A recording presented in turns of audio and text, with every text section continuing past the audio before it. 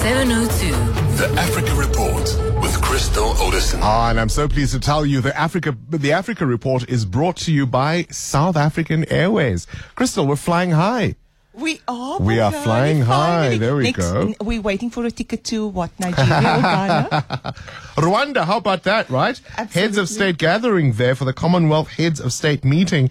It's the first one since 2018.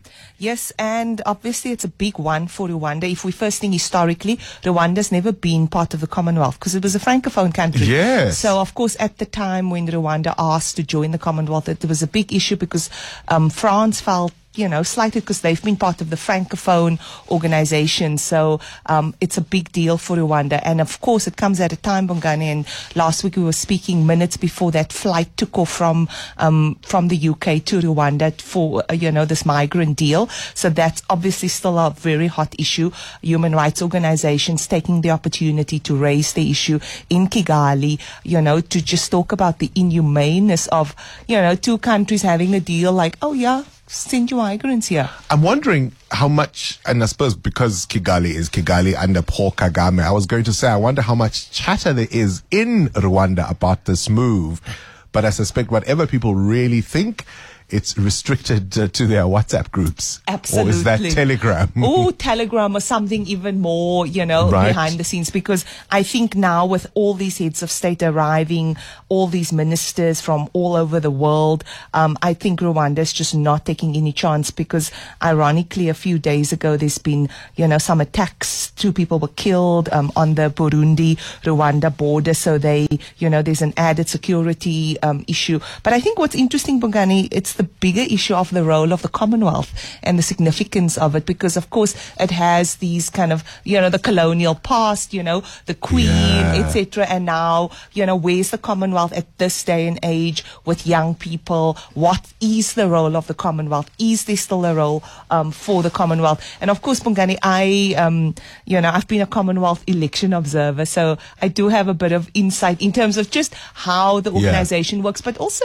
it is a very kind of pan-African, interesting issues there. What I'm curious about is, of course, as we've seen in the Caribbean, for example, a lot of former colonial relationships, whatever vestiges of those may be remaining, being cut off. So it's really interesting that Rwanda has decided to join this club. Yes. No doubt there's going to be a showcase there of what they can do. And, oh, gosh, he's possibly one of Africa's heroes and, dare I say, statesmen that we just don't talk enough about. Patrice Lumumba, and the return of the last of his remains to his family this week was just, it was so heartbreaking, was it not? Absolutely. Because what did the family get? All of a golden tooth.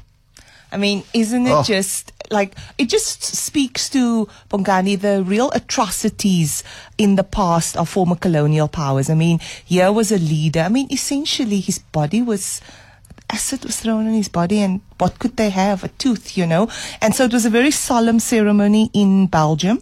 Family members, of course, had to fight to get this one remain back. It's going to head to the DRC. It's going to travel across the country.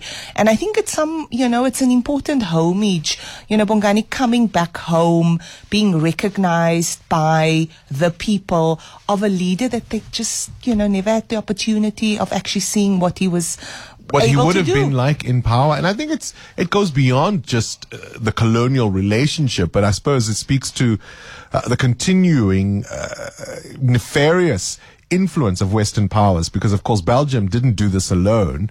The US and the CIA had a very, very strong role in the execution of Patrice Lumumba by firing squad. Yes, I mean it was just sad and atrocious the way he was gunned down basically and just removed from political power in the DRC, all because he was a man who spoke truth to power.